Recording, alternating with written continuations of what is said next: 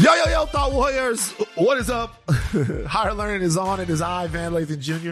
And it's me, Rachel Lynn Lindsay. Rachel is in here coughing, guys. Lies. Don't do that. Don't do that. Why you always bringing information that happened outside the podcast into the top of the show? Stop telling my business. I'm just making sure that everybody knows that we still got to keep Rachel covered in prayer. That always. Always. Keep Rachel covered in prayer. I received that. We have a very fascinating interview coming up later. We told you guys that we'd have Tamika Hamilton on. She is a Black lady Republican. That's quite a soft mix.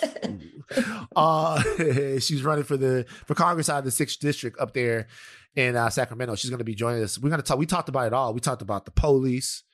We talked about CRT. We did. We talked about Joe Biden. We talked about police reform. Did you say that already? I said police. Okay. So, yeah. Excuse me. Said the police. So anytime you say the police. This is a great conversation because we have said, how many times on this podcast have we said we are going to bring in a conservative voice? Guess what, guys? The day is here. We finally did. We brought in Camille, and you didn't like Camille. Like you rolled your eyes. You roll. I roll my eyes all the time. You roll your eyes all the time. That's so crazy when people say stuff like that. But I roll my eyes at you all the time. Donnie, did Rachel not just roll her eyes when I brought up Camille? Yeah, you did. You rolled your eyes. Donnie, you don't like Camille. Done. Be Trudy, honest. help, Trudy. She didn't roll her eyes. Y'all lying. Oh, come on. All right, get out of here. Both of you. Shut your mics off. Producers don't talk. Camille grew on me by the end of the podcast. He grew on me, and I told him. Yeah. Then he hit us with the "I'm not black" thing, and you weren't really. That's what I was going to say. We promised a black conservative, and Camille, according to him, is not black. So we welcome this voice, Tamika Hamilton. All right, so we got to clean up a couple of things real quick in terms of like the fallout from Trudy's Corner last week. What happened? I thought people were happy to understand Trudy a little bit better, and the root of the reason why she thinks she does about certain men. Now, see, people not fucking with that. People don't like the idea that Trudy is saying all of this stuff that she's saying just because one guy hurt her. Trudy, I know you can hear me. You can jump back on. Now everyone knows. You know what I mean? Everyone knows that it all comes from a place of hurt. You know, it's coming isn't from it a place always? of hurt. Yeah. You guys ever see Rushmore? Did you ever see that movie? Come on now.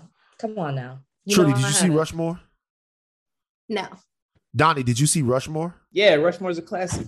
Okay, Rushmore is a fucking classic. I don't understand how y'all just like never saw Rushmore. We are drawing a line on this podcast. It's you and Donnie versus me and Trudy. I don't understand how you just whatever. I've never even heard of it. Me either. It's a Wes Anderson movie. It's got Bill Murray in it. It's good. Jason Schwartzman. Rushmore is a very good movie. Have you guys seen? This is Higher Learning, not the rewatchables. Have you seen any Wes Anderson movie? Perhaps, but I wouldn't know. Have you seen The Royal Tenenbaums? I've seen pieces.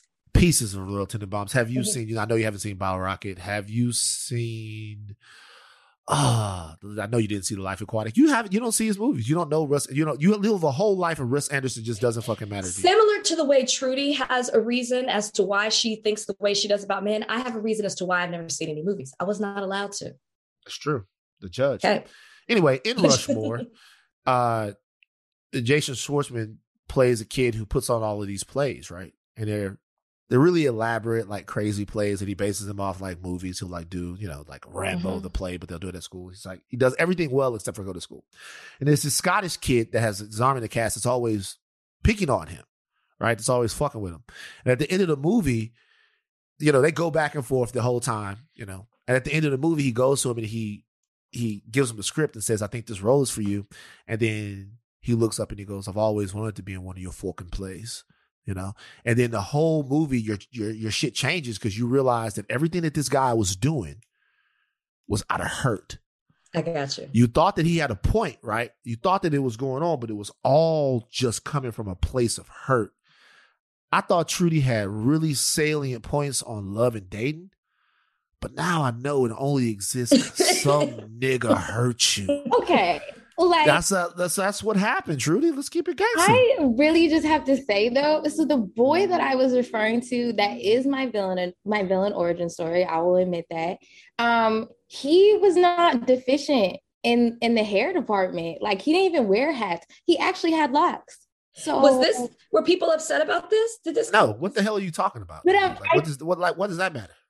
My whole villain origin story is based off of not liking men that wear hats. And I feel like people were equating the two. What people were saying was that you used to be someone who went into a relationship seeking mutual sharing with an open heart. And now a nigga can't even wear a fucking Yankee hat around you. That's not true. Trudy's just raised her standards. That's not true. Okay, period. Okay.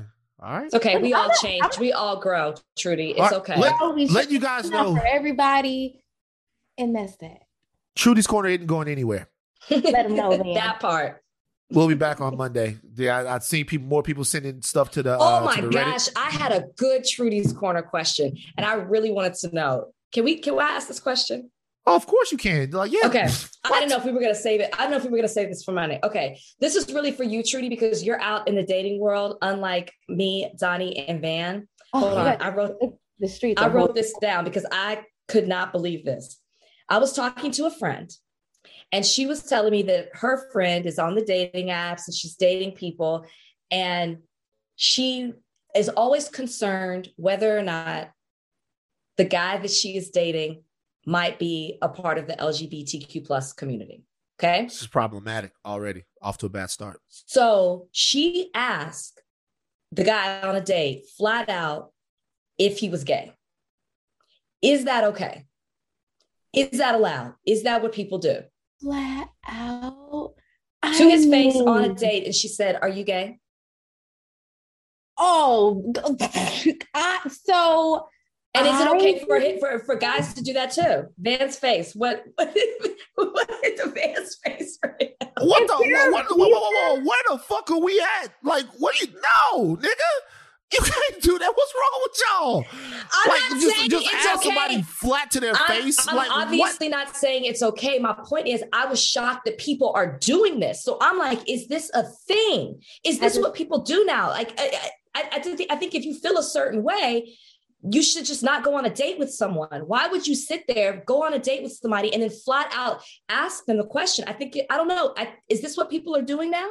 I just want to point out that some of the thought warriors think I'm crazy. Let the record show there are people that are far crazier than I am. I would never. And it's like, I just would never. I just feel like that's like not appropriate. And like, if that was a problem for them, if they were like, if they didn't want to date somebody that was part of that community or that was bi or whatever, because that is a discussion that a lot of women have, whether or not they feel comfortable dating a man that's bi. And I guess maybe guys also have that conversation. I don't know, but I would never. I don't know. What?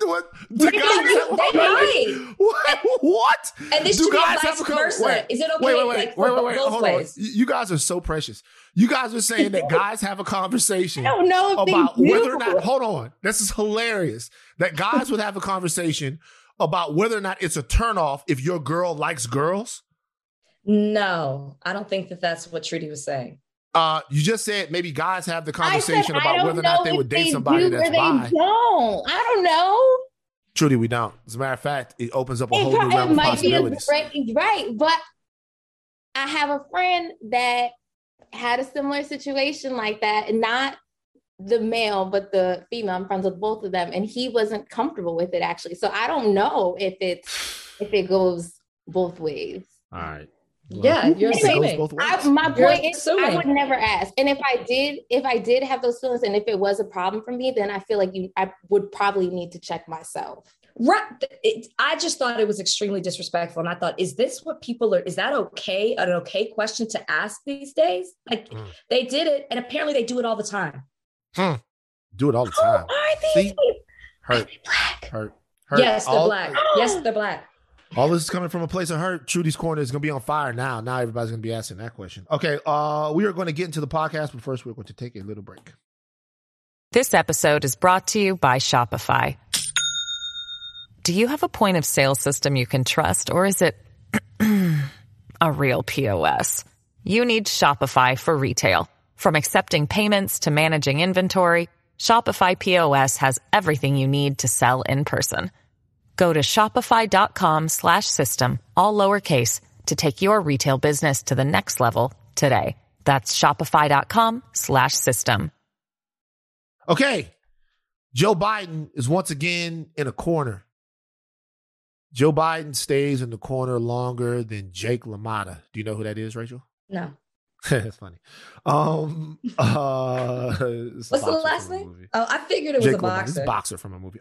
Yeah. So Joe Biden has pledged to appoint a black woman to the Supreme Court. He did that back in a long time ago. But now he might have to put his money where his mouth is, because Justice Stephen Breyer is planning to retire, and black people looking at President Biden like, hey, you better deliver. You said you wanted a black woman on the Supreme Court. There might be the opportunity for a black woman to be on the Supreme Court. Mm-hmm. So a couple questions from this. Number one, okay. The backlash is coming from this. A lot of people, like the Candace Owenses of the world, are saying that justice should not be picked based upon race. That's not what he said. What he said was he would look for a qualified woman to put her on the court. Number two, people are balking about whether or not Biden will stick to this pledge. Do you think that he will? And if he does, how far does that go with you in terms of his presidency not being a complete waste of time? Well, here's mine. I thought, and please correct me if I'm wrong, I thought he has since come out, since Justice Breyer came out and said that, I thought he has since now confirmed that he will definitely nominate a black woman for that seat. Donnie, he said it. I know he said it before. I know he said it before, right. But I thought he has since definitely confirmed that that's exactly what he plans on doing. Is that correct, Donnie? Yeah, he did. He had a press conference today where he reiterated that point. Okay, so he's going to do it. So the first part of the question is moot. The second part of the question is, how far does that go with you? I mean, I think it's fantastic. It's obviously long overdue. When you think about it, how has a black woman not been able to sit in that seat at this point? Listen, it's a positive step, right? But it doesn't make me forget other promises that were made. What I want from Biden is, if he says he's going to do it, I want to see him do it, or at least make a huge attempt to try to make it happen. So this is one of the things that he said he would do if he was able to under his presidency. Great. He said he was going to do it. I'm not going to stop there. I'm still waiting for you to do other things. But thank you for following through with that promise, right? Mm-hmm. So here's the thing. I don't want to get skewered for this. Don't say it means nothing. Van. It kind of doesn't. It depends how you're making that comment. Please explain. So this is why. Okay, so if the Supreme Court is what now? 6-3, right? It's 6-3. Justice Breyer is one of the liberals, right? Yes. So you replace the liberal with the liberal. The court remains 6-3. Still 6-3. So that means anything functional that the court can do is not changed, because there is still a huge conservative majority. Correct. Okay. One of the things that is important to me, for the growth of Black America, is the move past symbolism. So the reason why I relitigate Obama's presidency all the time is because what I really want to know is, just listen, let me make my little problematic case. What I really want to know is, what did Obama do for Black people? That's really what I want to know. Like, what actually happens is kind of what I want to know. It's very important that there's a Black female Supreme Court justice. It means something. It means something. It just don't mean actually anything. It means something. It means a lot in the symbolic realm, but it means, at this point, if we're just being honest and looking at it realistically, it means absolutely nothing. Wow. In the realm of actual governance and things that actually need to happen, because it's not a consequential choice for the Supreme Court. It's like You know what I mean? I don't know how to say this. Like, it's not a consequential choice for the Supreme dynamic Court. of the court. It changes it's really still nothing. A conservative court. Things that go like affirmative action, potentially abortion. No, having a Black woman there does not change the way that court is more than likely going to vote. Absolutely. But the reason that it's so problematic for you to say nothing, just for those words to even come out of your mouth, even if you're only speaking in regards to the dynamic of the court, is because representation does mean something for I'm sorry, it does, because it might not mean something in the moment as far as it's going to change the way the court makes decisions. But for people who are coming up, for people who see themselves, I'm sorry, I strongly believe this. For people who see themselves say, hey, I can do that, or hey, I'm going to remember her in the future, it might change something. Like, I get it. Your frustration is what Biden's doing isn't going to change anything right now, but you can't take away from the fact that something that has never been done is going to happen. And it also shows that Biden promised something and he's making an attempt to deliver on it. You can't take that away from it too. Sure, but I can't sit here and say, well, okay, in the grand scheme of things, it's really nothing because the court's still going to decide the same way. History is about to be made, and it's history for somebody who looks like me. I understand, and I am trying my best to talk about this with the lightest touch that I can. But the reality is this: if this selection buys Joe Biden any goodwill for the African American, why am I saying African American? I don't know. If this selection buys Joe Biden any goodwill from the Black community, it's a shame. It's a shame that it does. It really is. Because the justice, we got to stop with the feel good shit. I got to be honest with you. Look. So Rachel, I'm agreeing that this is significant.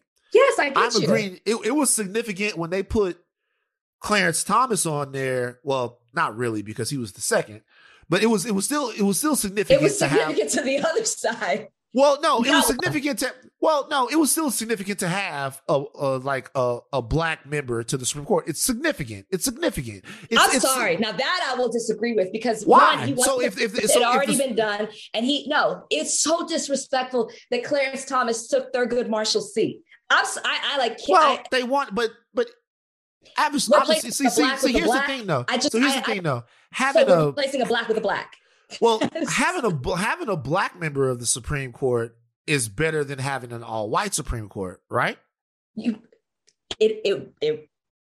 What's so okay, but look at the point that you're making. But I hate to do that to Black people. But listen.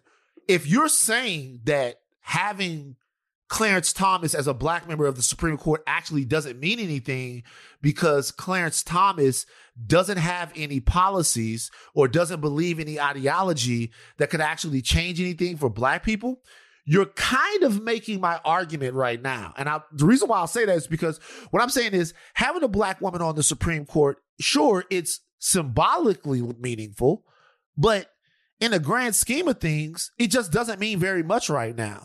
And I think that it would be a shame if when it was time for us to decide on whether or not we're still caucusing with the Democrats wholesale and giving them a free pass, we say, well, he did put a Black woman on the Supreme Court.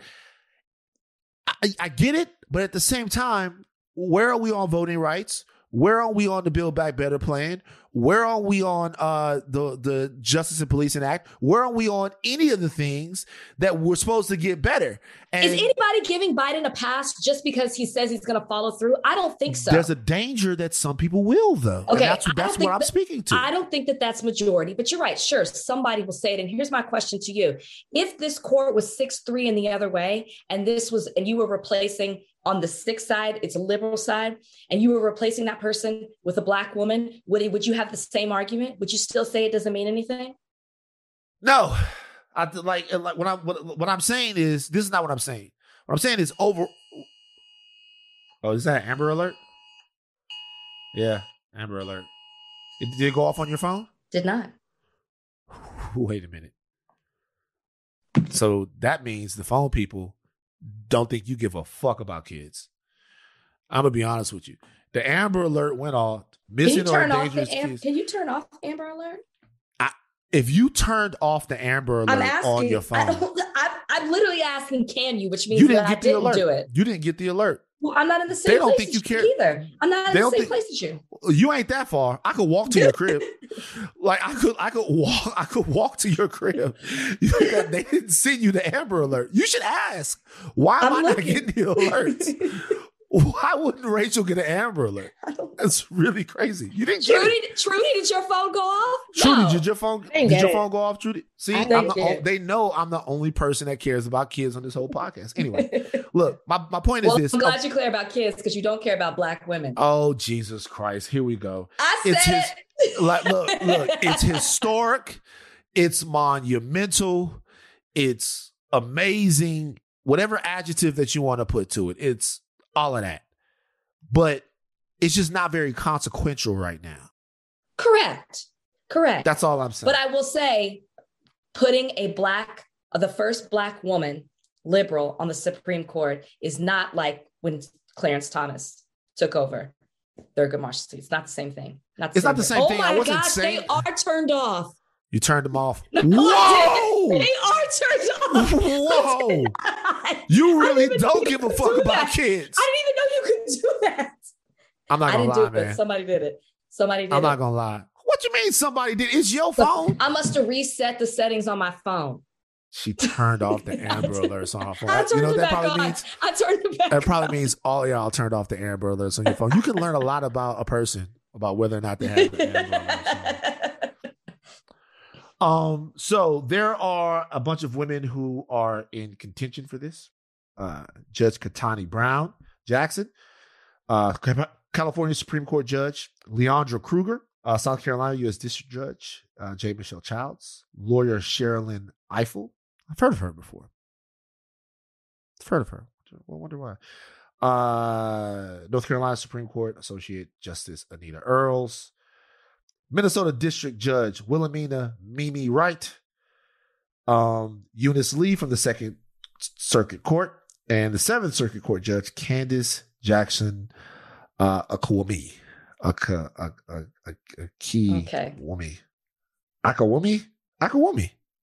I don't know. It's very, very important. Very important scene. So we'll see what happens with that. Real quick. There's an all-Black group of kids that are going to climb Mount Everest. Oh. Have you seen this? I did. This is the group they call themselves Full Circle. They're a group of Black climbers and mountaineers. Great. This is what they say. They say it's an expedition that is certainly about climbing. It's also about spending time in the mountains, but it's also about building community, global community, and it's about changing the narrative for the Black community, particularly in the United States, and how we interact with outdoor spaces, says Rosemary Saul, a member of Full Circle. Great. I've never been more desperate to talk to a group of Black people. What's the first question you would have for them, Van? Why? It's why. Well, if I'm piggybacking on what I said before, it's all about representation. Do we need to be represented on Mount Everest? I'm just kidding. Mount Everest is a white place. It's both white and the people who climb it, and it's actually white, and I'm okay with that. We're not. I don't need diversity. Full circle. If they want to normalize Black climbers, God knows I would never participate. That's not my thing. It's not my hobby. I'm not that daring. I'm not daring enough. But if they want to normalize it, that's great. Maybe maybe climbing changed their life. Maybe it's therapeutic for them. And maybe they want to spread that message for other people. Good for them. Full circle. They're being respectful to the local Sherpas and the people that are up there when you're climbing. Because I saw this thing when you're climbing up Mount Everest, you climb up there and there are people that help you out when you're climbing up there. I did not know that. Yeah, they help you out when you're climbing up to the top of the True. summit. You've already started the research. Well, it's not true. You're ready. I saw this movie, and the movie was called Everest. Have you ever seen that movie? Of course you haven't seen it. Thank you. You haven't seen the movie Everest, but it's actually about some people that got fucked up when they tried to climb up there. Because you can get fucked up. That happens a lot, though, I feel like. Yeah. And see, that's my point. My point is, we don't really have niggas to spare in terms of...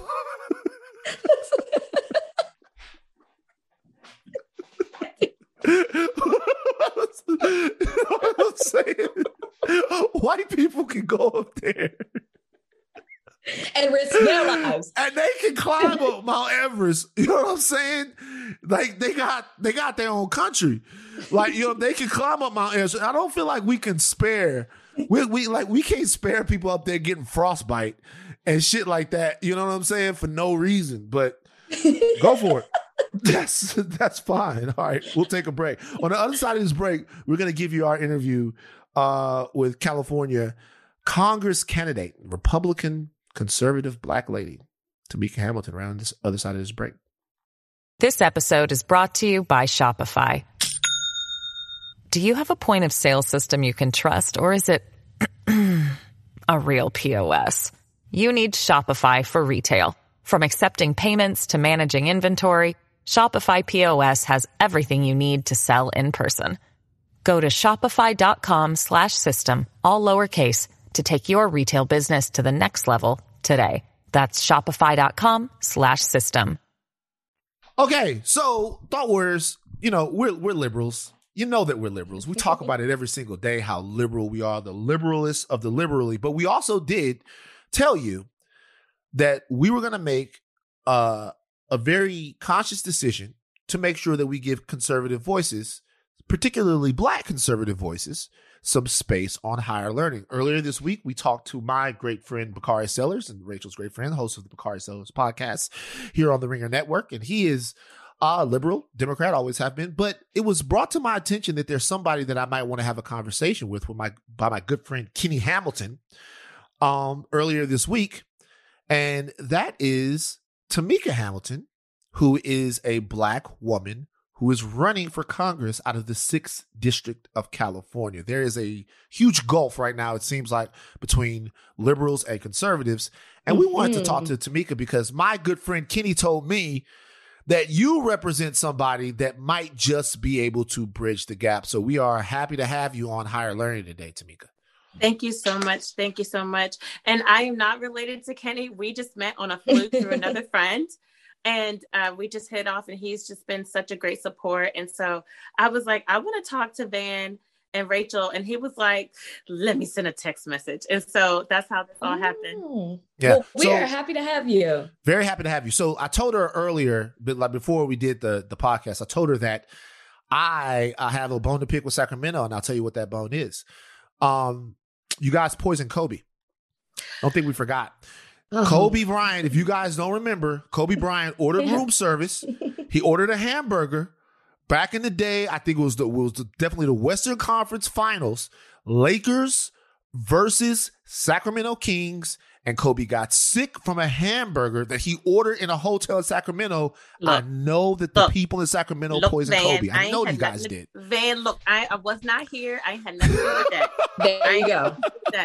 So, Rachel, I'm going to need you to help me out on this. If I wasn't here, there was nothing that I could do. Don't even respond to that mess. Don't even. You will. As we continue this podcast, you will learn not to do that. Just right. We know what happened. I thought Van was going to give me, he was going to help me out, but no, he wants to start off something I can't do nothing about. All right, so let's talk about this. Obviously, we're dealing with a constituency which is Black Americans that tend to vote heavily Democrat. Now, I am not a Democrat. I'm a liberal. I am one of those far left wackos that they warn you about, Tamika. All right. So, I guess you don't have blue hair. See, stereotype. But okay. But here's the thing. I guess my thing is, I as a black man haven't seen any reason to vote for the right. And as much as we hear Brexit rhetoric from Officer Tatum, from Candace Owens, from even my friend Maj Touré, I haven't seen the Republicans give anything to Black Americans that really is compelling that would make me want to vote for a Republican in state or in a national election. Right. If you were selling that to me, black guy from Louisiana, why should Black people trust or invest into the Republican Party? So what I will say is that, one, I totally understand what you're saying. That is a sentiment that I have heard for the past 3 years when I started running, because I ran for the first time in 2020. That was my first one out the gate. And a little bit about me is that I am an Air Force sergeant. I've been in for 20 years. My husband's a police officer. We have 5 children. And I am a transplant from on the East Coast. And we came here almost 10 years ago. And, you know, I was raised by my grandparents. My grandparents were veterans. My grandmother's cleaned houses for a living. I was as young as 5, remembering cleaning floors of some of my classmates' houses, some of these rich people's houses. And one of the things that I always go back to is that we don't see Republicans. We did not see them growing up. They didn't come to our neighborhoods. You know, they weren't asking us for their vote. And so what you're saying is that, you know, you don't have a relationship. And then on top of that, they're not giving you anything to make you think that they're the right choice. And when it comes to politics and you voting their way. But what I will say is that, and one, I'm sorry. And 2, that's why I'm coming here to make up that difference. I can't speak for the Republican Party. I can only speak for Tamika. And one of the biggest things that I've done is everything that I could to show that I care about the everyday life, everything that affects our everyday life, you know, like from the gas that's so high in California, making those life decisions at the supermarket. I'm on one income, like so many of those moms in our area that are just trying to make it. And right now, if you look at what's happening in California, it is a direct reflection of what's happening in America, where Democrats have totally taken over, and they're not showing they're not giving us the utopia that they promised, and we don't have balance. And that's why it's important for people like me to exist in this space so that we can bring balance to politics. And one of the things that I always talk about is, like, this district was 29% registered Republican. I got 46% of the vote because I wasn't afraid to go and talk to people. I've never met a stranger. My grandmother always had us on the road helping people. And I put 100,000 miles in my car. And I think that we're doing something really special here and showing that there's an opportunity here for change, and that you can trust someone that's going to bring you transparency, that's just like you, that is trying to make it just like everybody else. And I think that that's like the starting point for Republicans and bridging that gap. So to piggyback on a little bit of what Van was saying about being Black, being a Republican, if you are elected, you will be the only Black woman Republican in Congress. So yes. I guess with that, a lot of Black people don't vote for Republicans because they don't feel like Republicans help the community. If you are elected and you are representative of as a Black woman in Congress, that's a Republican. What do you want that presence to represent? And then what will you do to represent, I guess, Black women, Black people, and how will you help the Black community? So I'm already doing that. I'm already doing that by reaching across the aisle, talking to people that normally wouldn't vote for Republicans, because we gear everything towards the independent and Democrats. Because for us, I think that we're all on the same page. We just want to be able to send our kids to a good school, be able to go on a vacation, be able to make enough money to take care of our children's future, like the basics. And that's what I'm going to champion when I get there. You know, right now, people are making life decisions at the gas tank, and that's under the Democrats. Right now, what's happening in our nation is that people are being outpriced in home, to not being able to buy a home. And here in California, and it's getting worse and worse and worse with the economy. The biggest thing is that we have to see freedom from a different lens. Is it right that we get a taxes taken out of our paycheck, but then we can't see where it's going to? Our children should have school choice. California is dead last almost every single year when it comes to education. Who is that affecting? That's affecting us. It shouldn't be this thing where it should be like, if you are it shouldn't be, you're going to school according to your zip code. If you can get to the school, you should be able to go. And we're falling behind in education. That's what I want to push. I want to talk about police reform. My husband's a police officer. We talk about it all the time, that there needs to be some changes made. We need to have more community involvement. People shouldn't be strangers that are policing your area. These are things that are so important that I believe that my presence would bring a change and a difference, because I'm not afraid to talk about it. You know, no one tapped me on my shoulder and said, "Oh, Tamika, go and run. This will be a good thing." No, like, I was sitting in my house with my husband. We were talking over for months. I was 14 years active and I decided to get out. But then the policies that were happening here in California drew me out. And I was just like, I got to do something, because I have 5 kids. And anyway, long story short, the biggest thing is that I'm already doing it. I'm showing that there's that there's somebody that they can trust. I'm already Black, so I can't like escape that. I'm already Black, so I can't escape that. But I was raised by my grandparents. I have a story that resonates with a lot of people. You already know grandma saved lives. Sorry, my grandma died like a week before the primary, and so she knew what I was doing, and she was just always encouraging. But sorry for your loss. The biggest thing is that Black people have the power to shift and move things in this country. We saw it in 2020, and all they need to do is get more informed. They don't need to get tired. I do not think that it would do us any justice to stay quiet in these midterms and even in 2024 because of what's happened this year. This year should have been a wake-up call. Joe Biden's administration tricked us into thinking that he was going to do something that was different than last time, than the last administration. And I think that Black people have an opportunity to show their strength and vote another way. And again, it just starts with making those relationships. I always tell people like, "Oh, Tamika, you're a Black Republican. Won't you get out?" I was like, "Won't you get out there? I'm already doing my part. They need to see you." So I'm going to come back to school choice and Yes. a couple of things a little later on, and we're going to come back to Joe Biden in a second too. But I want to ask you something. Your husband is a police officer, and you talked about everyday issues that affect Black Americans. When I was growing up, an everyday issue that affected me was policing. I am not a criminal. I've never in my life been arrested. I came from a very stable home. I didn't have to take those penitentiary chances, and I didn't. I have, however, Tamika, been handcuffed on 4 different occasions. Once, when I was standing in the driveway of my very own home, doing homework. Police handcuffed me. So I understand there needs to be police reform. Reform to me is a word that has been defanged. I don't think it means anything anymore. So what I would ask you is, there are ways to hold police departments accountable for some of these things. And one of them is qualified immunity.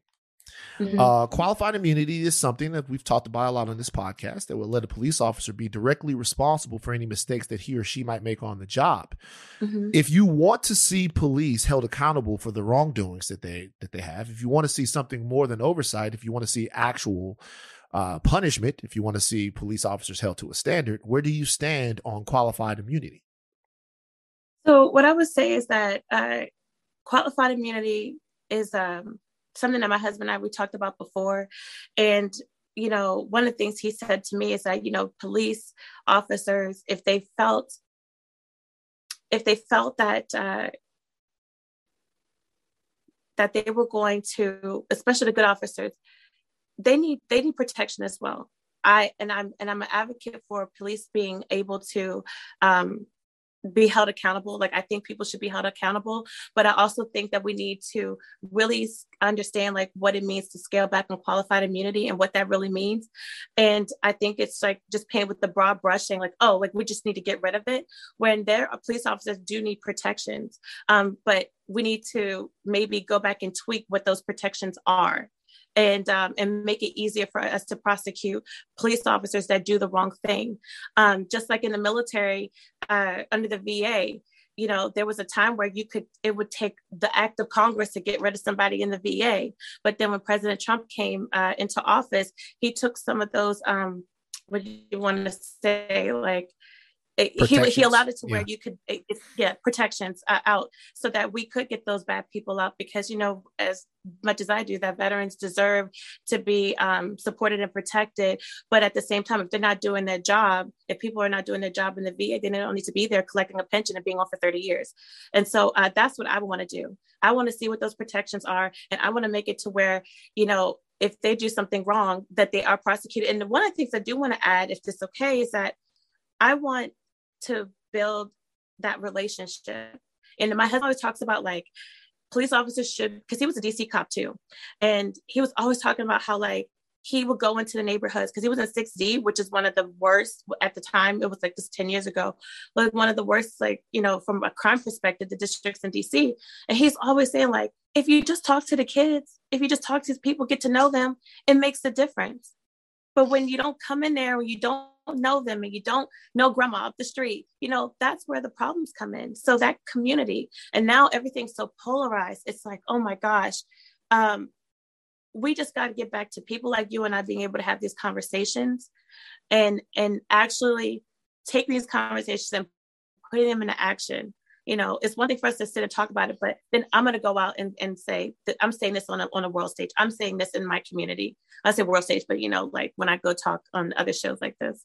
Rachel, will you allow me one follow-up? Sure. Just real quick. Okay. So I actually disagree with your husband, and I'll tell you why. For a couple of reasons. Number one, because I knew a lot of the cops in my neighborhood, and I think that knowing the cops helps. I think it helps them more than it helps us.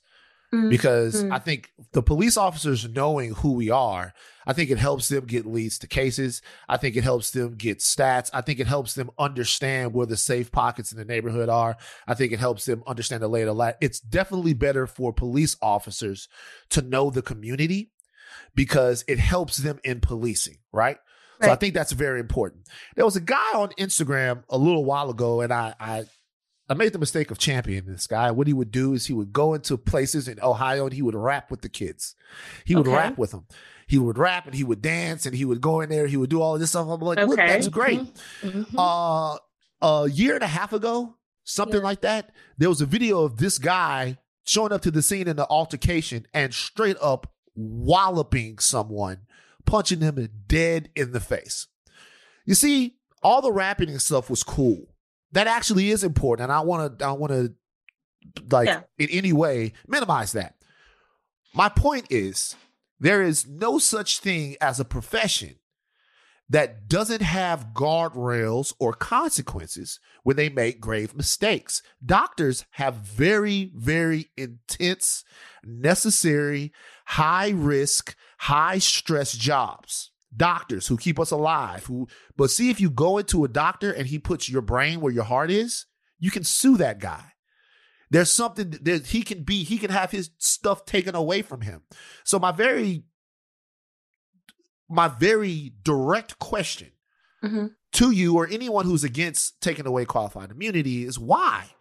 What type of protection does a police officer need that allows him to dance around culpability when we're talking about people's lives? These guys have guns. Yes, they do. We've seen before that that there's really no way to control what it is that they do. So what I'm asking is, where's the hesitation in qualified immunity? The people we're talking about protecting are Americans. Right. Well, my thing is that my husband, and I'm not saying because he's my husband, but my husband, but my husband is one of the good guys. And there are people out there that will want to sue police officers for every single thing under the sun. He's encountered it as, on his time, oh my gosh, I'm offended, and then, oh, boom, let's just do a lawsuit. I'm not saying that's not what we're talking about. I know that's not what we're talking about, but we're talking about qualified immunity. Yeah. That's what we're talking about. You're talking about this guy. And one thing I want to say is that we live in TikTok, Instagram world.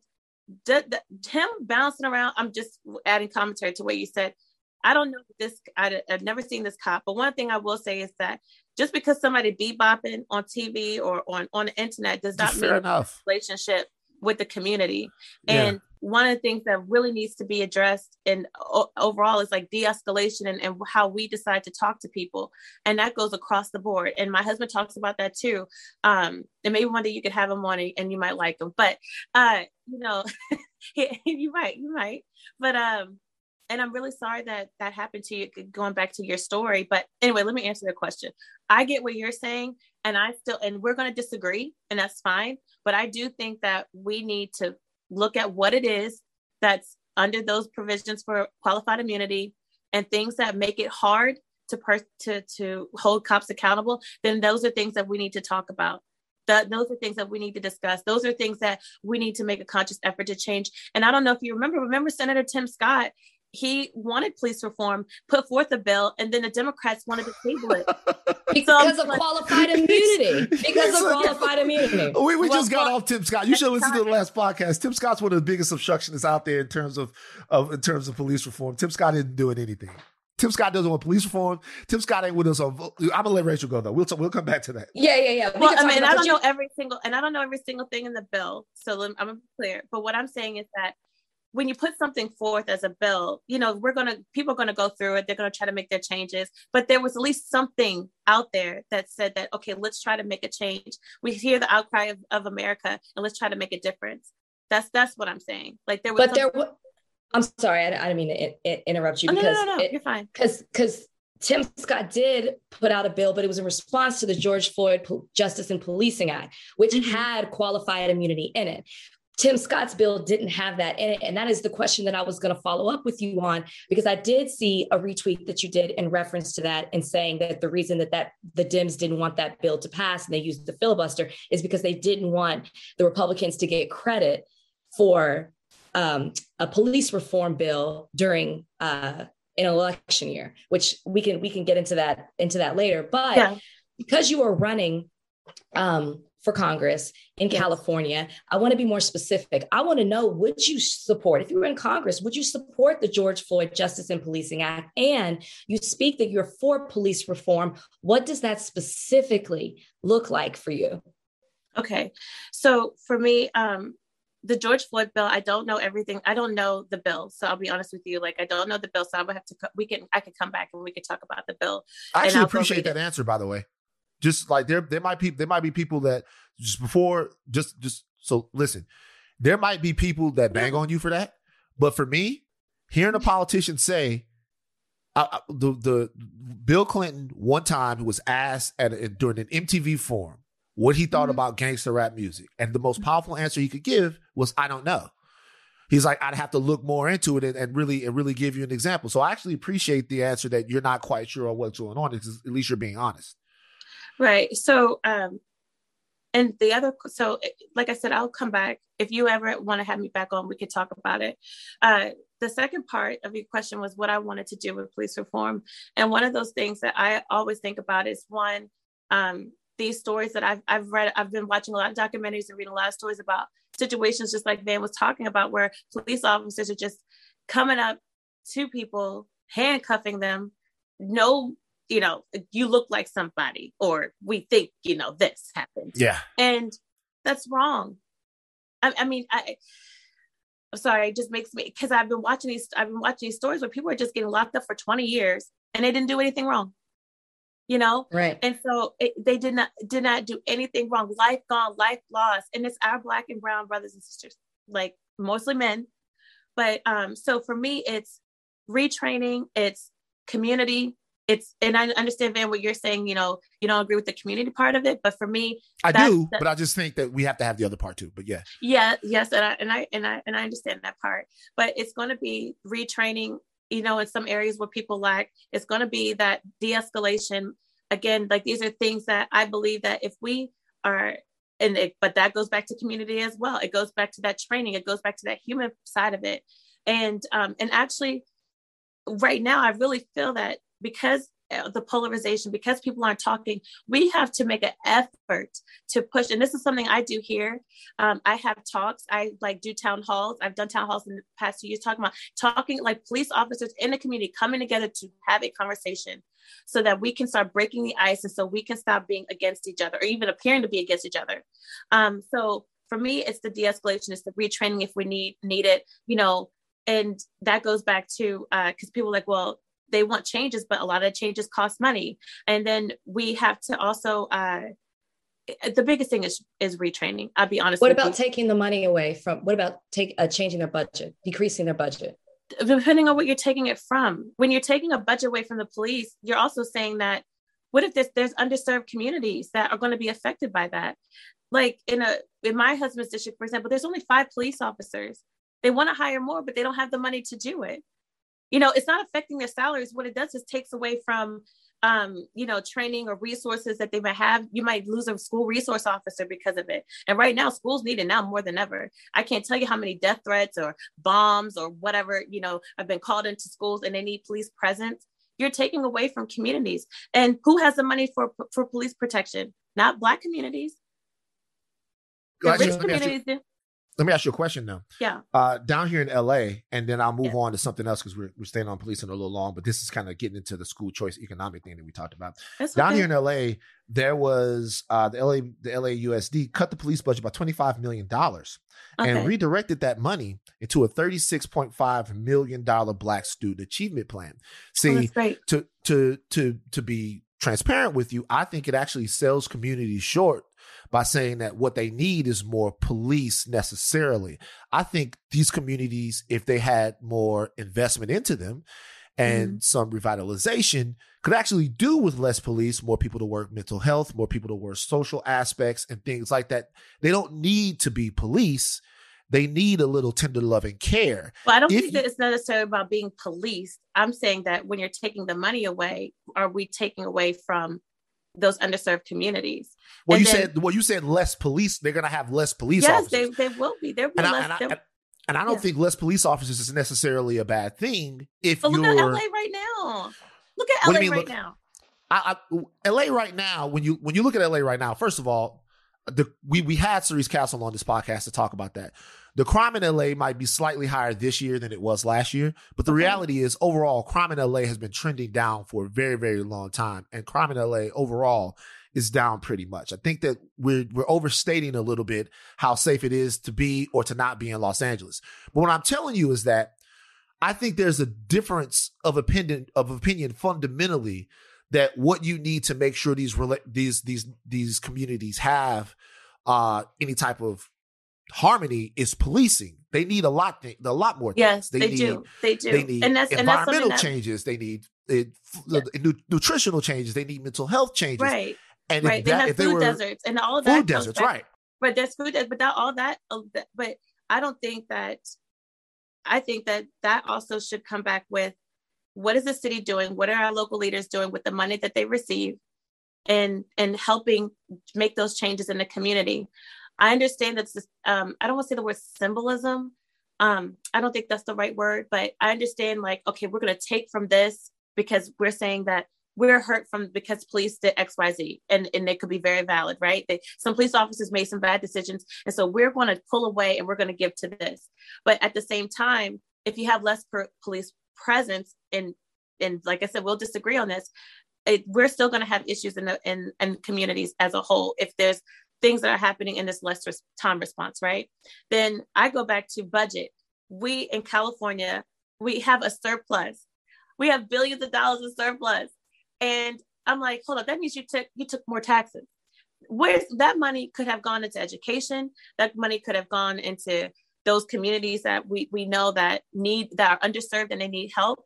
And they need those community centers. They need to be able to have after school programs. They need to be able, I always dreamed of being able to set up something to where, and I know for me, when I was growing up, I would love to learn how to swim, at a younger age. I learned how to swim as an adult. But can you imagine if those YMCAs, those community centers were fully funded and had people there to teach our kids how to swim or tutoring, and the parents didn't have to pay? My parents couldn't afford to pay for that stuff. My parents couldn't afford music lessons. I was just, none of that stuff. That's what needs to happen in those communities. And a lot of that goes back to putting the local leaders on the spot with where's the money going. That's why I always encourage people to get involved in your local politics, because you will see where the money is going. Just like when we talk about the homeless problem, we have the highest homeless veteran population here in California, highest homeless-ish population in California. And why is it that we're throwing all this money at it and nothing has changed? We need an audit on how the funds are being allocated. And if these programs aren't working, then we need to make a change. Because who wants to walk down the street with their children and someone's defecating in the streets? That is happening in San Francisco. I go down there often. It is happening. Oh, sure. Yeah. So I think that I'm with you that we need a balance of the two for sure. And I'm all for it. But I also believe that less presence hurts us as a whole. And, I just, when we see the smash and grabs, there was not enough enough people to respond to that.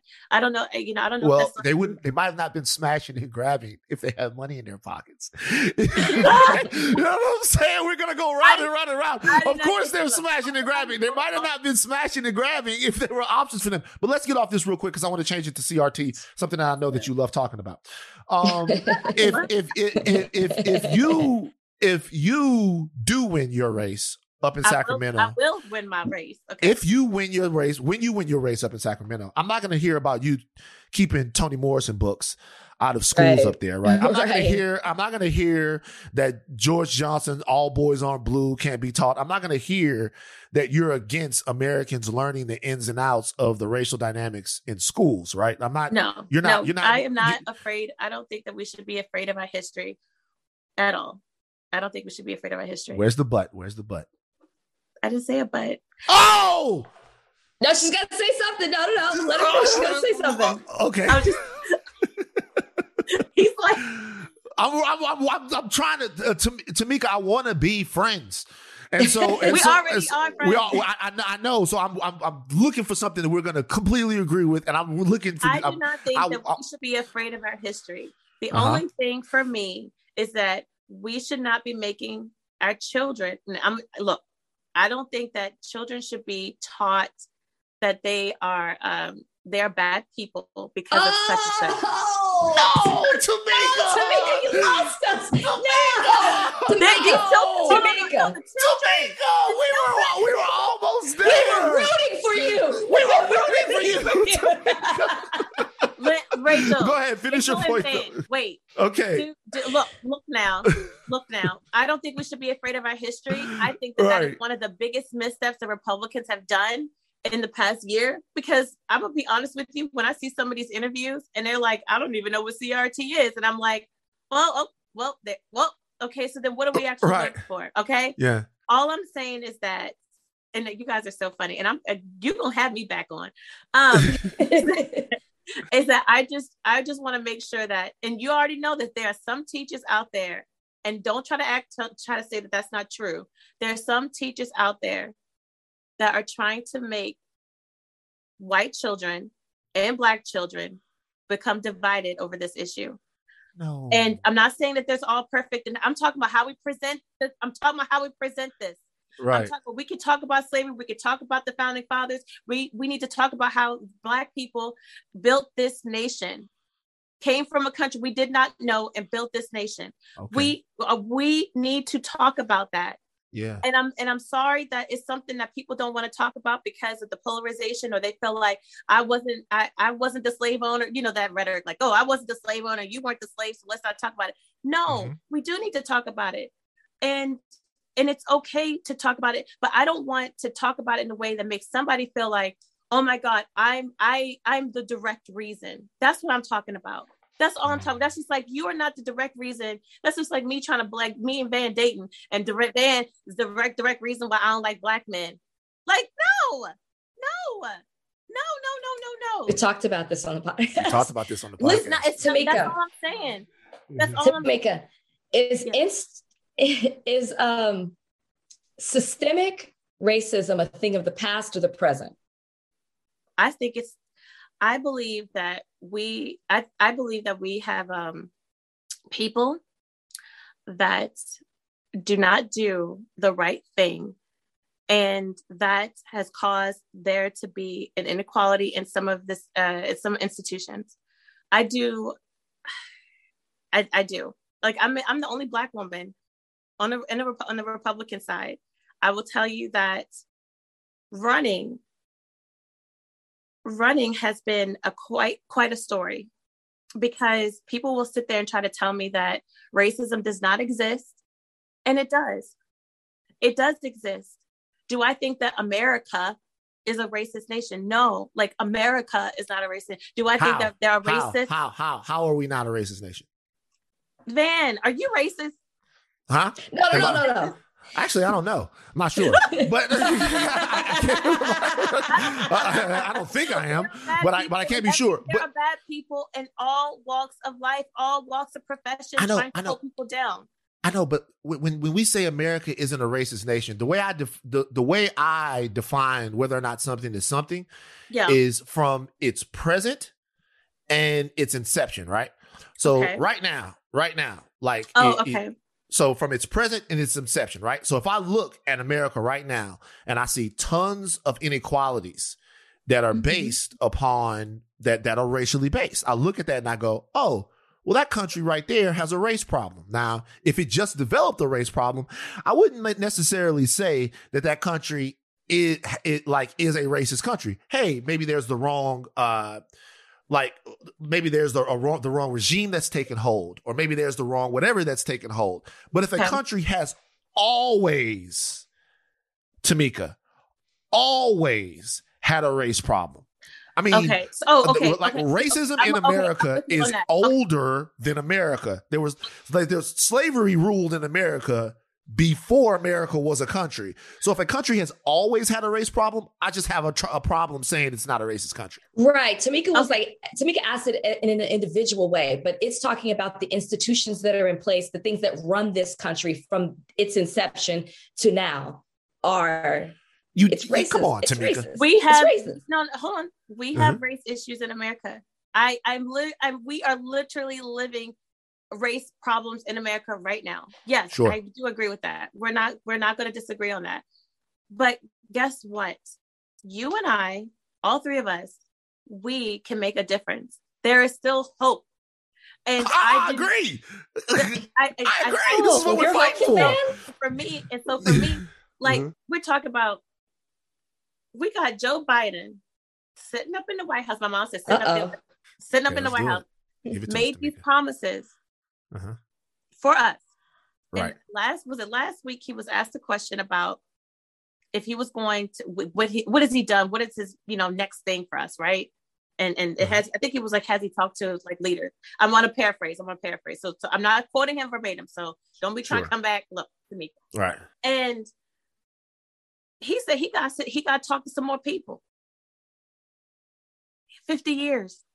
What else does he have to talk about? He's supposed to know what needs to be done. He has all these people to make the difference. And what I'm getting to is that the Democrats have said that they have the answers. They have the House. They have the presidency. They got presidency. They got the Senate. They got the House. They got everything. And here in California, they have it. They have it all. You do not need to pass a law here in California with the Republican. Right. I don't know if you know that. You know that. In California. We do know. Okay. Yeah. And what changes have been made in education for Black people? I don't know if you've seen those articles where Black children can't pass a standardized test. And instead of them making the effort to make those changes and to help them, they want to lower standards, get rid of D's and F's versus saying, let's come in and help. That is like the express definition of forgetting about us. Yeah, they're too busy buying tanks for the police. Now, look,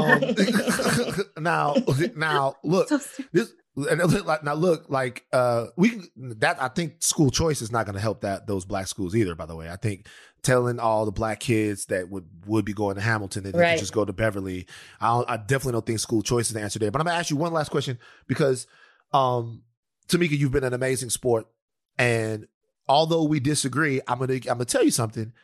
I get the sense that you're a good human being, which I cannot say for a lot of the people that I'm running across right now on the right. I'll be honest with you. I think we have some disagreements, some fundamental disagreements that might allow me to have you over for dinner before I voted for you. But I think you're gonna vote. You would vote for me, and you would have me over. I think that we could work. I think that you're the type of person I feel like I could work with. So this, that's what it's all about. That's what it's all about. So the interview is a success. But I'll ask you one last thing. You've mentioned Joe Biden a couple of times. Joe Biden ran on a couple of things. Number one, Joe Biden ran on voting rights, ensuring voting rights for Black people. Joe Biden ran on the violence, the Justice and Policing Act. Okay. Joe Biden ran on the Build Back Better plan. The Build Back Better plan, which has several provisions in it, especially the $3.5 trillion version of the Build Back Better plan. Of course, as soon as it got trimmed down to those two versions of the Build Back Better plan, it was like the Al Roker before and after. The Big Build Back Better plan, the Big Al Roker plan had all kinds Big of stuff. Big Luther, Little Luther. Big Luther, Little Luther. That's what it was. Yeah. The little one, they had to trim a lot of stuff that would have helped people out. All three of those things that have provisions in them, one that has provisions in there for Black people, and I'm not a huge fan of the president. I've said the people that listen to this podcast know this. 1, 2 that are specifically for Black people are being blocked by your party. They're being like, Manchin isn't allowing some of the stuff to go forward, but the Republicans are filibustering voting rights and police reform. You are a Republican, and Black people look at that and can't help but feel like the Republican Party is at cross. We haven't even gotten into reproductive rights. We don't have enough time. We haven't gotten into reproductive rights. I need to come back. Like that. We haven't gotten into the tax code. We haven't gotten into we haven't gotten into any of this stuff. There's Black people look immigration, at the Republicans, healthcare, healthcare, all of that stuff. Yes, all of but that. just on these issues that they campaigned on that were specific for Black people, the Republicans don't want voting rights legislation. How in the world are we supposed to make sense of that? How can we reconcile that as Black people? Okay, so we need to come back. I need to come back because that's like another 30 minutes. And I'm going to send you some stuff too. Okay. If that's okay. And I'm down with the literature. This is higher learning, baby. Okay. Yeah. and then you send me some stuff too. You send me some stuff. I'm going to send you some stuff. But I'm sending you some stuff by my favorite author, Karl Marx. Rachel, how do you deal with this man? I don't. See, I have learned the art of tuning Van out, and you come back, Tamika, you will soon learn that as well. I would say one of the biggest things that I really appreciate about both of you is that this opens up dialogue that America is missing. You guys are, it really is. I know you probably think, I'm just my little podcast. Well, I won't say little, because Black people, we get something people call it little real quick. Right. Right. Like, why are we doing that? Like, no, this is my podcast. Like, but we have an opportunity to talk about like the things that matter most. And for me, it's like getting back to the basics, getting back to the essence of who we are. And that's our freedom. That's believing in God. And I apologize if, for those that don't, but it's about the family structure. It's about getting back to, being able to live a life and be free, and being free looks different for everybody. But right now we're at a point right now in our nation that Americans cannot live a life that they want to live because of the overreaching government, the high freaking taxes, gas prices are through the roof. I'm making life decisions at the gas tank because we got $5 gas out here. And there's so much that needs to be worked on. And I just want to be a part of the solution. And I'm just a regular person. I'm a mom of 5. I'm just a regular woman just trying to do the best that I can for people. And these kinds of moments are special because it's bringing us back together. And so, and that's what's so desperately needed, even, though we might not always agree. And, one of the things I will say, and then I know you guys got to stop the recording, but when you find out new information, I think that it's so important to come back and be like, look, my mind is changing. There's so many things about me have changed in the past 3 years because of what I've learned. And one of the biggest things with politicians, I feel like instead of them saying, you know what, I was wrong on this, they double down, of course. They dig their heels. And so I'm bringing the leadership that I've learned that as a leader, you have to be able to move and change as you get new information and do the best you can to help people. And for me, it's having those conversations with people that are on the other side. But I don't really think, Van, you and I are that much different. Tamika. Oh no. But no, I think we'll think more alike than you probably want to admit. But anyway, I just really, really appreciate all of you, both of you, for giving me this opportunity. And I do want to come back on because like all of that, the latter end of the conversation, that's like another 30 minutes. Sure. No, we'd be looking to have you. Happy to have you come back on because, a lot of times we get tired of just saying, hey, blah, blah, blah, blah, like scared. It's good to have conversations. Absolutely. Where you don't always agree so you can, see just how much more right you are than the other side. Now, for anyone that is captivated by you, tell them where they can come and get more Tamika Hamilton. Okay, so you can go. He said, "Get some more Tamika Hamilton." Vote Tamika.org. You spell my name Tamika. It's not with no C. It's not with a bunch of E's. My mom's common spelling. And was it vote Tamika for Congress on Instagram? Tamika Hamilton on Twitter? And that's where you and I chit chatted. But yeah, so I just again, thank you so much. No problem. Look, it's just all about having those conversations. Yeah, thank you. Thank you so much here. for joining us, Tamika. That is Tamika Hamilton, you guys. She gave you all of her information. Put your think caps on and make sure you go out there and learn more. All right, we're going to come back. All right, she was good. What did you think about Tamika? Would you vote for Tamika? No. No, I wouldn't vote for her. But Tamika's nice, and she's more than welcome to come back, and we can hash some of this out. But yeah, she's lovely. She was lovely. She's lovely. Look at it. Here's the thing. Is there a chance? How about this? At this point right now, I couldn't vote for Tamika. But if I was a politician, Tamika is the type of person on the other side of the aisle that I would love to have the opportunity to work with. Because you would think that you would at least be able to get something done with somebody that was willing to listen to your argument. Now, I don't agree with a lot of the ideas, and you don't either, but maybe we can work together, Yeah, I could see why you would think, you could at least have great conversations with her, but her hesitation in answering some answers lets me know that she would stand on the party line. Yeah, sure. And not cross. And I say I would have her over for dinner, but only her, I can't have the police come over to the crib. Nah, the kids could come, but husband and police. So I don't know, I mean, everything around here is legal, I think. But he seems like a very nice guy, but I can't have him around here looking through shit. He might because that's what he would do. That's what he would do. You can't trust the police. He might plan something. They and he's from Sacramento too. They really, I'm serious about that. We don't know if he's from Sacramento.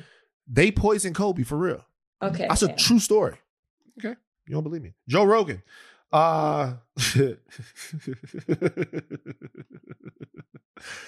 We got to name it. When you laugh about something ridiculous that someone says, we got to name this a segment. Wait. I want to name this segment. I knew it. The name of this segment is it fucked up? Okay.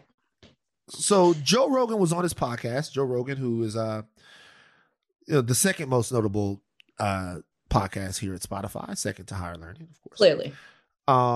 He was talking to Jordan Peterson, who I'm not going to explain who Jordan Peterson is. Either you know who he is or you're not. He's a big, big deal. And this conversation was had between the two of them. Donnie, roll the sound. Depending on who you ask, either you're a voice of reason and rationality and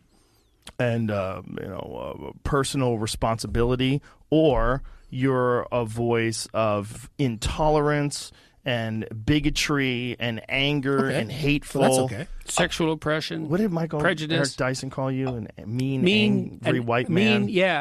And a mean, angry white man. Yeah. Hilarious. Yeah. You're not mean at all. Yeah. That's what's dumb about that statement. It's you're not mean at all. I am white. Actually, that's a lie, too. I'm kind of tan. And he was actually not black. If you're tan, he was what sort the of fuck brown. am I?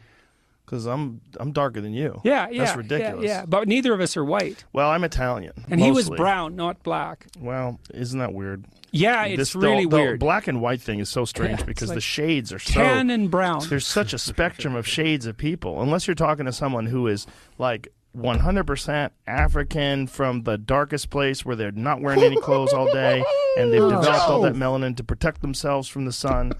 Even the term black is weird. And when you use it for people that are literally my color. Donnie, that's enough. Is it fucked up, Rachel? Absolutely.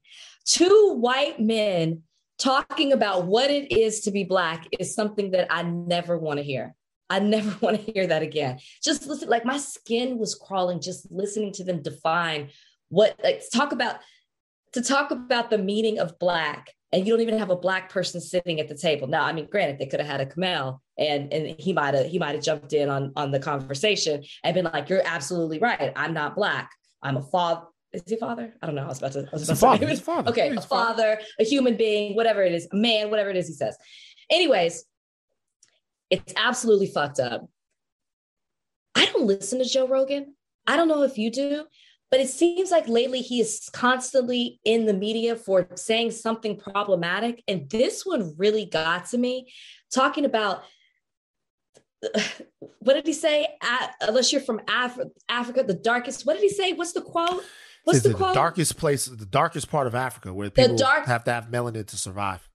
And that are walking around naked. I mean, just the way that he's talking about the African people, describing what it is to be Black, not even acknowledging that maybe I should have talked to someone who is Black and they can explain to me why they like to be called Black, rather than assuming for themselves and saying what they want to be called. Okay, that's great for you, but can you understand the meaning of the word Black? We literally had a conversation about African American and Black on the last podcast, and we talked about what we would rather be called and why. Being Black is more than just the color of my skin. It's symbolic. It connects me to my history, my heritage, my culture. And I would explain that if I had a seat at the table. And I would hope that he would be open-minded enough to hear it. But instead, he wanted to speak on behalf of Black people and say, quote, "It's weird that we want to be called Black." So offensive. So, Joe Rogan is the biggest podcaster in the world. And it's like when comparing podcasts, when you're talking to other podcasters and people who are talking about podcasts, like they throw Rogan out. Like we don't even talk about, the numbers are so crazy on the Joe Rogan podcast that it's such an anomaly. It's like Neo, right? If you're fighting everybody in the Matrix, you're thinking, we're not going to give a fuck about Neo, because if Neo shows up, it's over. I fight Morpheus, I fight Trinity, all the agents, stuff, whatever. So he's that big. He's huge. He's, in a way, I've heard comedians say that he is their Johnny Carson for this generation. Now, if people don't remember, Johnny Carson, your career as a comedian used to be made when you went on Johnny Carson's The Tonight Show and did your bit. And it carried on a little bit into Jay Leno, was a little bit less significant. But they say that now that Joe Rogan is a career maker like that. A friend of mine went on Rogan. Jason Wilson from the Cave of Adullam, the Transitional Training Academy down there up there in Michigan. After he went on the Rogan show, his followers went up 150,000. So Joe Rogan is a gigantic, huge, huge thing.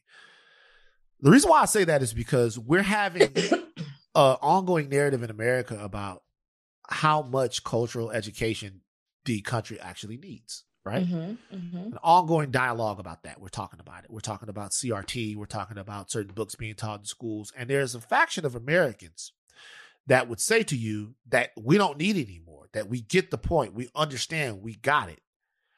When I look at the biggest communicator in the landscape of podcasting, the largest communicator in the landscape of the podcast game, be so completely out of his depth when discussing race, culture, and even actually present day Africa. When I listen to somebody who the top part of that started off pretty good. These guys, that's the complete American blueprint of ignorance, right? They don't think they're racist. They don't think they're sexually repressive. They don't think any of that, right? That's what they said at the beginning. All of that stuff is dumb. It sucks. It's bad. And then they go in to put those comfortable ethnocentric pajamas on and wear them as if they never took them off, right? Like they always are in them, right? And I'm less mad about it than I am just vindicated. I for people that wonder why we are so adamant about having this education begin when kids are young, having this education begin where their minds are still malleable and pliable, we can still get in there. It's because it is. So now being Black is actually about whether or not you're from the deepest, darkest part of Africa where people don't even wear any clothes anymore. Exactly. So all of the history that I connect to, being a Black man, what that word actually means. We're talking about Pan-Africanism, the Black Power movement worldwide. We're talking about people who have defined black is beautiful. I'm black and I'm proud. Right. All of those things. All Right. of that stuff has to do with, like, now they're saying it's the color of this iPad, and if you're not that, you don't agree with that. It's weird. It's a weird thing to do. On its face, if you're saying, hey, black people aren't actually black, there's something different than that. Well, no shit, dog. My sister looks about the same as you guys, but the word means more to us. And like, exactly. And by the way, that might not be historically the best thing. It wasn't a word that we came up with, but at the same time, it carries a lot of weight now.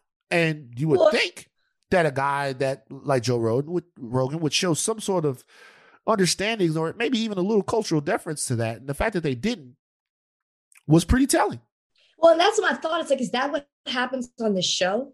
Because you were just spewing this type of information out there without trying to understand a whole other side of it. Yeah. Just talking just to talk as two white men, when you can't relate at all to the Black experience or why people even want to be called that. That wasn't even a question. It wasn't even hey, I wonder why Black people call themselves Black.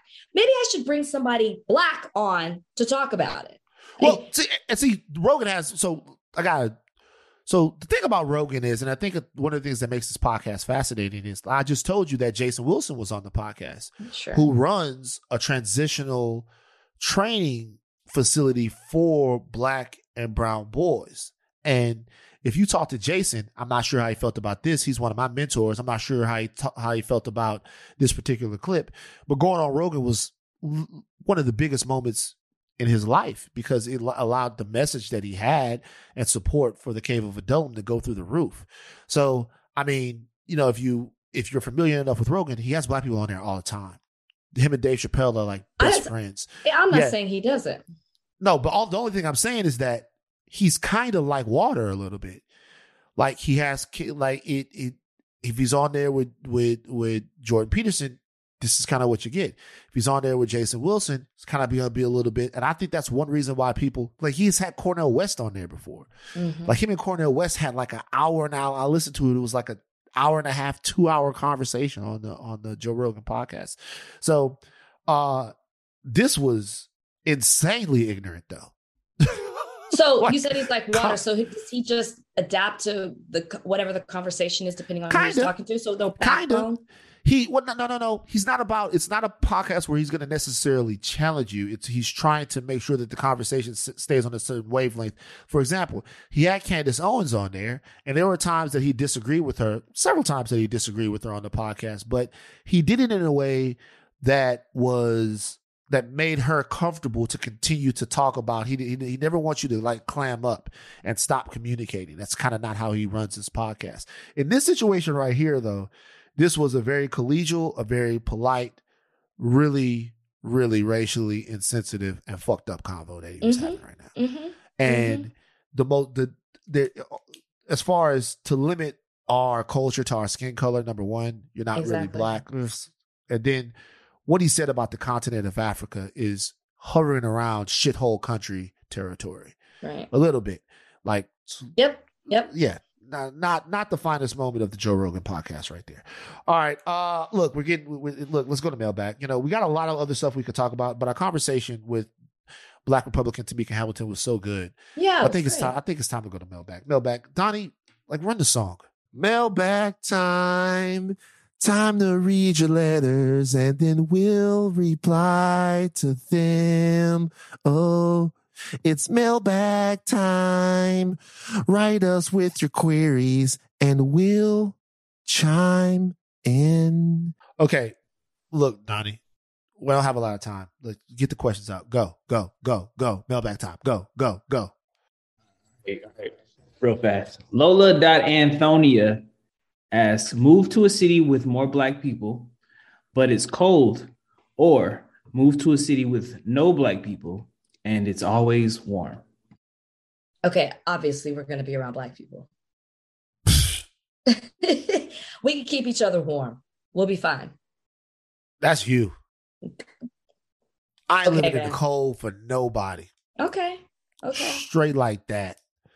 You know what I'm saying? You won't last long. You won't I'm last not long. living in the cold for no You one. won't. Well, you're gonna be living in a cold world, being the only black person there in a What? warm I'll figure it out. At least, look. At least I'll survive, man. Look. Donnie, how many days y'all give Van in this world? I'll figure it out.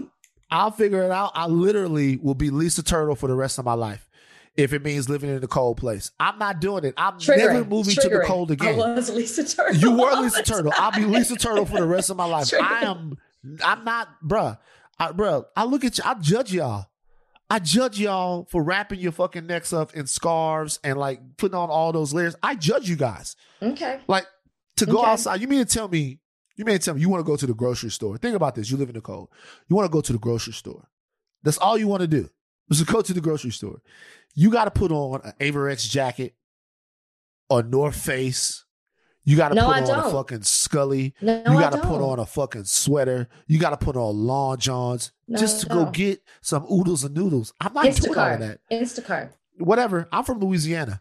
I'm not. I came from here and I moved here. I'm not gonna live in the cold, man. Okay. It's not for me. All right. I'll make it work with them.